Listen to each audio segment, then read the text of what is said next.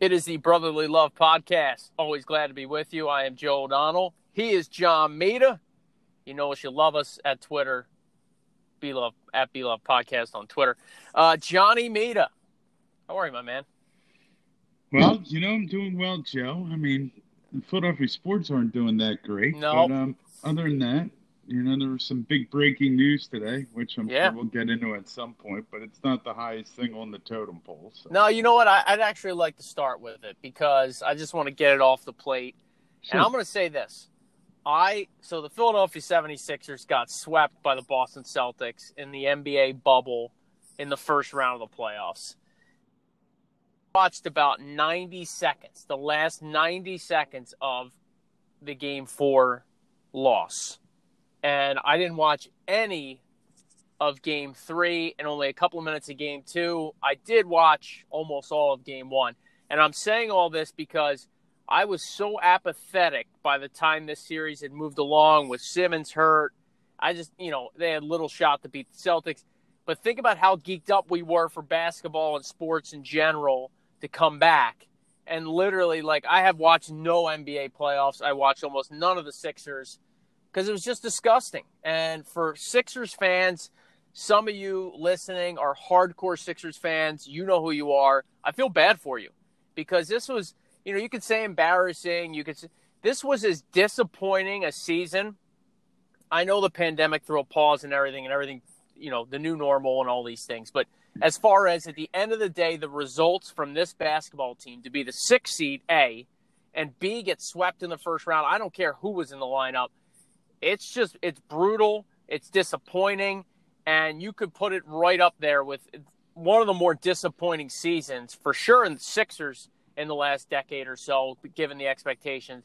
But just across the Philadelphia sports landscape, given the expectations to come up this small and be this out of sync. And the reason we're leading with it is because they just fired Brett Brown, relieved him of his head coaching duties. To me, it's not enough. I mean, Elton Brand should be gone today as well. Anybody that's in charge, you can't fire the owners. But anybody else, see ya later. Your thoughts? Well, they said that they're going to make some front office changes also in the statement that they released on Brett Brown. It said that basically he'll be in charge of operations, but I don't know if he'll be in charge of personnel. So that's also an interesting caveat. There are some holdovers from the Colangelo era in the front office that are very analytically based as far as, their ideologies, and they need to get zipped. This is a disaster. If you were to ask me what majors, like the Sixers, would be knocking on the doorstep. Yeah, we had that conversation. We talked about who's closest to winning a championship, and exactly. I'm pretty sure we were both talking Sixers at the time. I could be wrong. Well, I mean, they were definitely the top two, let's say. Right. Now, as it stands right now, I think they're number 4. Between them and the Phillies are right at 3 and 4 right now, in my personal opinion. And me being a huge basketball fan, it's just disheartening. What I saw out of the coaching was just disgraceful. You had guys not even be able to make a post-entry pass. And the thing that was also bothersome, okay, they're going to feed the big guy. And Embiid did a good job of trying to carry the team on his back. But the problem is they didn't have any other pieces surrounding him. And specifically when I say any other pieces surrounding him, they need to find damn shooters. We don't have anybody that can shoot on this basketball team. You talk about Josh Richardson, an okay shooter. The mirage of Shake Milton, everyone thought, oh, he's going to play point guard. He ripped off 39 points against the Clippers. To me, Shake Milton is a decent bench player that he could be your backup point guard. But a lot of this is really going to come down to Ben Simmons right now. It's going to be what Ben does this offseason in order to become a top 5 player. He doesn't have to shoot three-pointers. He just has to shoot the basketball. He also needs to go to the free throw line more than 5 times a game. Look at a guy like James Harden. He goes to the line like 10, 11 times a game.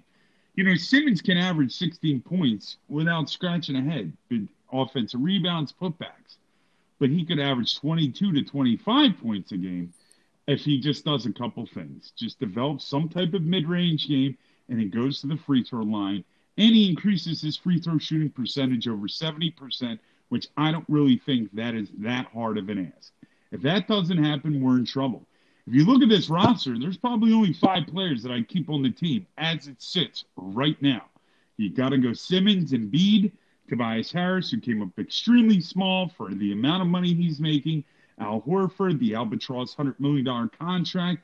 Have to keep him because I don't think anybody in God's name is going to take him on at this point. And just seeing what he is in this point of his career. And then I'd probably keep Alex Burks, that bench piece. Other than that, I'd probably get rid of everybody. I'd keep like 5 to 6 guys and get rid of everyone else. And the big question this offseason is, are they going to split this up, or are they just going to get a new coach, try with a new coach, and see if he can get the best out of these players? But I saw an interesting take, John. I mean, sorry to cut you off there. No, that a new coach, somebody that will hold, and some of these guys already yesterday throwing, Brett Brown under the bus, like Josh Richardson. Yeah. He's been there, 60 games when it's all said and done. He's talking about how Brett Brown needs to hold guys more accountable. I mean,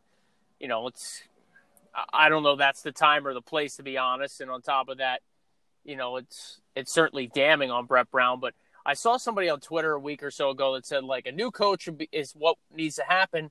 Somebody that doesn't know Ben Simmons from his childhood, because Brett Brown is friends with Ben Simmons' pops, right? And they have a relationship, and they were together with, on the Australian team and what have you. So, like, maybe that at the end of the day, maybe Brett Brown was never hard on Ben Simmons and forced him to change his game because he loves the kid to death.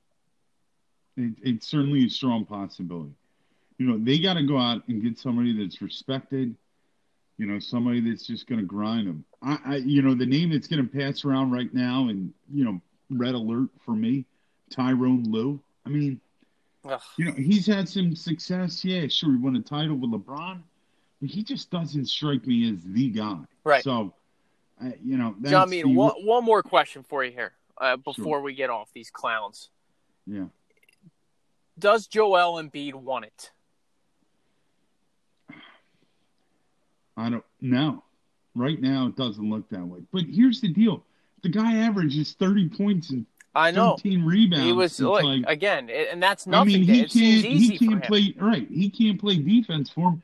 And the other thing is, when he started getting double and triple teamed at the end of the game, they had no answer on how they were going to combat that type of, basically Brad Stevens made the adjustments. Like, all right, this guy's not going to kill us. Right. So now we're going to send someone at him. Just like we've seen that in the past. Like, one guy's killing you, right, and you don't want to get the ball out of his hands. Like, come on. Like, that's just like, it's just, I don't know. A name that was thrown out there that my buddy Chris Hudak threw out from Pensacola, New Jersey, a Brother Love podcast listener. He said Sam Cassell. And I'm like, you know what? That's a great name. He's been an assistant coach for years in this league. He's definitely well respected because he was a player. He was a good player. Yeah. He earned everything he got, too, as a player, as much as I hate him. And I think he's the type of guy that wouldn't take any crap from anybody and just lay down the law. So if they don't want to go retread, pick up an assistant. I mean, I don't know. And I don't know if you just don't try to trade and break these up. The problem is right now, Joel Embiid's window, health-wise, you're probably looking at 3 years. Yeah. So do you unload him? But we all saw what happened. Like, Brett Brown decided to take the ball out of the Ben Simmons' hand and try to make him into a power forward. And that didn't work out. But again, I don't know what to do. But this team is in some serious-ass trouble right now. Yeah. Because they got contracts they can't unload. They got guys making way too much money. Everybody keeps reflecting on, why did they keep Jimmy Butler? Should have signed Jimmy Butler. The bottom line is he's a pain in the ass, and the coach didn't want him. Now, I wanted the guy, and I don't think he got along with Ben Simmons. So, right. And they had to re-sign Tobias Harris because they give up so many damn assets to get the guy. If you didn't re-sign him, you were left. The cupboard was really bare. Yeah, so, that's like being left at the altar. So, I don't know, man. I can hear the despair in your voice. We've got plenty of time in the off season and more podcasts to get to. But just because they fired Brett Brown just minutes ago, I figured, it'd be appropriate to start with them. The Phillies have added some bullpen arms. One guy, Workman, can't seem to work out and getting guys out. Like, he's already been brutal. Hembry pitched yesterday. He looked all right. He won an inning and 2/3 or whatever. He actually got baseball players out, which was like magical. Your boy, overweight Tommy Hunter. Did you hear last night on the broadcast, Matt Vasgersian on ESPN said Tommy Hunter is into martial arts? I almost called you. Tommy Hunter is he's like a martial arts dude. No way. Stop. A martial artist, for lack of a better term. So, he's an artist. Tommy Hunter. He's an artist of picking up cheeseburgers and drinking pounders of butt. That's what he's an artist. Tommy Hunter has some type of belt, and I'm not talking about a large belt, the colored belt. So yeah, he's probably still working on the white belt. John Mita, I would take you in a Tommy Hunter street match. I got my money's on you, buddy. Just so you know. My God, I mean, am I a little more frightened now that Tommy's the martial artist? Nah, I know how to get to Tommy Hunter. You know, throw a couple fast burger throw a couple fast cheeseburgers at him. Some butterscotch crimpets in the alley. Oh yeah, give him some Johnson's popcorn.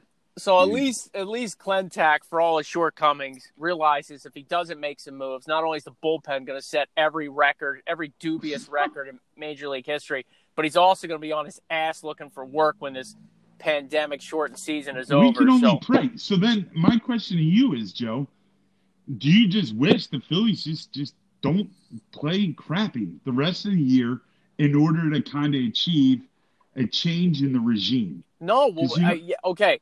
Yes. All right. If it means that if Clentac's gone because they fall short, that's great. But you know what else? The other domino that's going to fall is JT Realmuto is going to be like, peace, see you later. And that's what scares me. This guy's going to walk because, A, they've, butchered this whole start of the negotiations in our collective opinion. And then B, like, why would he want to come back to a team that stinks and sign an 8-year deal? Because Bryce is begging him to? Like, give me a break. So I'm worried about Realmuto walking because he looks at that damn pitching staff and the relievers that come out, and he's going, what the hell am I doing here? And that's the concerning part. So they got a win last night. Alec Boehm is hitting the baseball. Still a little bit be desired there at the hot corner defensively, but he's hitting the baseball. The offense is producing. Harper's having a great year. Your boy Reese has finally figured it out for at least a week or so. But, they won 4 in a row to get back to 500. Then they lost 4 in a row. And it's like, I'm just so tired of this from this team. Like, the division's not that good. More teams are going to get in this year. If you can't figure it out this season, then, when are they going to get good again? So, at least they're making some moves. We'll see if they get back to 500 and go from there. But it has just been so up and down with this team. Yeah. It's embarrassing. Well, I mean, it looks like to me, looking in, they got 3 serviceable starting pitchers, Yep. And you got Nola, you got Wheeler and Eflin. Arrieta, goodbye. See you later. He'll be gone. Yeah, find your sleeves on the way out the door, too. Yeah. So if they can find another starting pitcher, I mean, listen, if they fix the bullpen, they might not be in that bad shape. Right. They could make a jump. Yeah. You know what I'm saying? Yeah. Another year under Girardi, we get some pizzas mixed around, but whatever they got to do, they got to find a way to sign JT Realmuto. I don't care what it is. And whatever this whole luxury tax thing is with John Middleton, I understand it's his money, not mine. But you don't come out and say we're going to spend stupid money, and then when it comes to actually spending money that's going to cost you more money, as in the luxury tax, now all of a sudden, well, that's our limit. Well, that limit is not stupid money. Stupid money is we don't care about the luxury tax. We're going to outspend everybody in baseball to make this the best team. And they're not willing to do that right now. Exactly. We're going to outspend everybody. And we listen, when the team gets good and competitive again, and they're on that level, Citizens Bank will sell out every game. Yes. Every game. You need that 4 to 5 year window where you're in the playoffs every year, competing for the World Series, and you'll be at the top of the town again. Philadelphia is very cyclical in that regard, like many sports towns. Yeah. We love them all, but if the Sixers are making a run to the finals, you better believe it's a basketball town. if the Flyers continue this run, it's a goddamn hockey town. And it's the same for the Birds, the Phil. I mean, we know this. Like, just put a product on the field that the fans aren't going to be like wanting to puke over, and you'll make your money back, for Christ's sake. Like, it doesn't seem like that big of a, it's not rocket science. You should know this. But you can't just go. It's like the Eagles for all those years just failing to address a certain position. You can't continue to do that. Like, you're willing to put together a great offense, and you're going to go spend money on Zach Wheeler, but then you're going to tell the GM, well, that's enough now. So then he's got to go out, and it's, some fault of his own, terrible acquisitions, but sure. You're not giving him a lot of leash there with money to play with, and the bullpen arms are inexperienced or retreads or complete waste of time. And it's, they got to get it figured out. No, absolutely. There is no question about that. They have to get it figured out. And I think if it's a failed season, maybe Middleton gets some new leadership in here, because Klintak's been here for 7 years. He's a complete failure. My gosh, I can't believe it's been that long. No all right, let's have some positivity. The Philadelphia Flyers are into the second round of the Stanley Cup playoffs for the first time since 2012, which seems like that kind of blew me away a little bit. I was like, really? I did hear that too. Right? It is. I mean, wild. 2010 they went to the finals. Right. We're looking at 7 seasons now into an 8th year with first round exits or missing the playoffs. My God, Flyers fans deserve better than that. And again, we talked about, I think this is their best chance. Montreal was a little bit of a tougher fight than I thought they would be, but they were just so damn aggressive on their forecheck. They were tight defensively. They have a great goaltender in Carey Price. And so they made it a series. You got to give them credit. But the Flyers were the better team. They didn't even play their best hockey, and they moved on. Now you've got an Islanders team that's also stingy defensively with probably more skill than Montreal has, but still on paper, the Flyers are the better team. I'm not worried about Semyon Varlamov, out-dueling Carter Hart over a 7-game series. He might have a game or two where he's better, but I think Hart's better over the course of a long series. And we'll see if the Flyers' big guns can step up. That's been the talk from the national broadcasters to everybody down to you and I. It's not a secret. They need Konechny. They need Giroux. They need Voracek. They need Hayes, etc. JVR on the witness protection program. Coots. Yeah.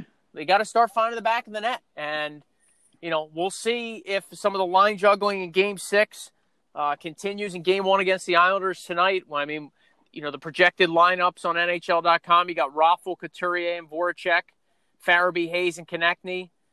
We had seen Lawton on that line basically all year. JVR, Giroux, and Lawton were that third line with Giroux at center ice. That's interesting. But again, we saw that in Game 6. And then Grant Thompson and Pitlick. So I like what Tyler Pitlick has brought. He's, I wouldn't mind him sliding up the lineup a bit if needed throughout a game, because he's got speed and tenacity, and he's playing some of his best hockey. You get Niskanen back off the 1-game suspension. It's only Game 1 tonight, John Mita, but how do you see this series playing out? Well, I mean, it'll be interesting to see if the Islanders come out with a little rust, considering it seems like they had a little longer layoff than the Flyers last game. But this is going to be a battle. I definitely see it. I think this goes 6 games. I like the Flyers in 6. Again, I just think Carter Hart he's just really playing well. He is very focused, and I love the way the coach is pulling the strings, right? Carter Hart was getting beat up in the 1 game. He pulled him out. Then what happened? Boom. And then came back, had a couple great, 2 shutout performances in a row after he got pulled. So, I just, again, the big story is, listen, their power play is going to be a whole lot more effective than it was against Montreal.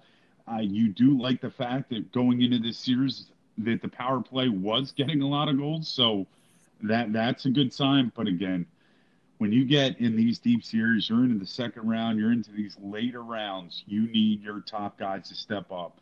Claude Giroux, I don't know what's going on with him. I don't know if it's life in the bubble. I don't know what, but he needs to light a lamp. He needs to light a lamp for his own personal confidence. It seems that he's not playing with a lot of confidence at all. So we definitely need to see that. The other guys, Voracek, Couturier, everyone's got to step up. Kevin Hayes was a killer during the season.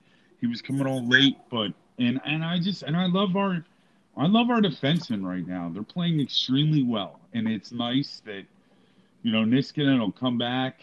He didn't really have a great series, but look for him, as we get deeper in the playoffs to show that veteran moxie and leadership that he has on other teams. So, and the coach, man, I think the coach is a big X factor. Again, this team motivated. He knows how to push the right buttons, and I think, you gotta love what he said about Gallagher after Gallagher got his jaw broken.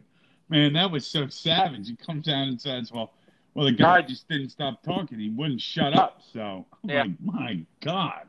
And listen, twice in the series, right? And that's not a Philadelphia sportsman statement. I don't know what it is. But he took some of the pressure. I feel like it was gamesmanship both times. They lost game 2. He came, he came out afterwards and he said he didn't like Kirk Muller playing their top power play late in the game when they were down 5-0, right? And everybody's like, oh, Vigneault's whining. They got to finish the game strong. Their power play needed work. Can't believe he's complaining. He wasn't complaining. He was distracting from the obvious, which his team was awful. I didn't look at that at all as a complaint, as a whine. He's scared. No, he was just throwing some shade back at Montreal to get people talking about something other than the Flyers' terrible performance. And look, the Flyers responded. They came out in game 3 and got a shutout win. They lose, a chance to close it out in game 5 with, the late play in Gallagher's mouth's all bloody and the Canadians end up winning. And, he chirps Gallagher after the game. And again, it was just another way to get the media talking about something other than the fact that the Flyers didn't close it out. I mean, who knows? Maybe it wasn't gamesmanship. Maybe it just was off the cuff. But I loved it because, again, it felt like he was just throwing something out there to get people to stop talking about whatever else was really going on. And I commend him for it if that was his play. When you look at the Islanders, again, they've got a gritty fourth line with Cal Clutterbuck, one of the best names in hockey. They got Matt Martin, who's a tough SOB, Casey Cizikas. They got skill on that third line with a Pajot, who I was just reading that the Flyers were in hot pursuit of at the trade deadline. That's J.G. Pajot. Beauvillier's burst on the scene. I think he's got like 6 goals. And Matt Barzal is as creative and quick as a player there is in the NHL right now, not named McDavid or McKinnon. So the Flyers are going to have their hands full. But I read a good piece in The Athletic by Charlie O'Connor, who covers the Flyers. A lot of it was, analytics and puck possession and who does what. But he said that the Islanders, from what he can tell and the numbers bear out, that they will be a little less aggressive on the forecheck, a little less aggressive in the neutral zone, but they're going to force you to dump it in. They're going to stand up at their blue line, and they're going to hope you make turnovers for the counterattack. Barry Trotz is a great coach. He's got a Stanley Cup ring on his resume, and he has turned the Islanders into a contender.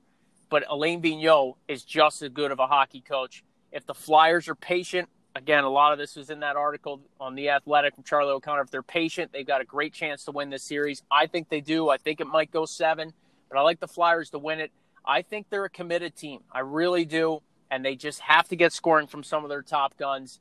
Giroux doesn't seem to have that burst. You and I talked about it off air before we got started. I just don't see that. Has he controlled a shift or a period or a game yet? No. And think back, I know it's a long time ago, but think back to that infamous shift against Crosby to kick off that playoff game. He hammers Crosby. He goes down the ice. He scores a goal a minute in. Wells Fargo's going bonkers. Flyers win the game. You need that inspirational play from your captain. And maybe, as his career's moving on, he's not going to be the best player on the ice. If he's third line center, it tells you all you need to know. But he can still be inspirational. He can still lead by example. He can still charge up the troops with a big play. Even if it's something like a hit or a shot block, he's got to get more engaged if they have a chance to win this series. Voracek seemed to find his legs. Hayes was better in Game 6. I think the Flyers are glad to get out of that Montreal series, see a new team, maybe a little feeling out process early on, but I think they're going to be just fine. Islanders are a quicker team probably, but again, the Canadians to me gave the Flyers fits because they just were buzzing up the ice, especially the Flyers on the power play. Canadians penalty killers 185 feet from their net pressure in the puck. Not a lot of teams employ strategy like that. I think the Flyers will get a little sigh of relief that they won't have that type of pressure in their face. Maybe it gives them a little bit more time to execute, make some skill plays. And again, I think if the big guns get going,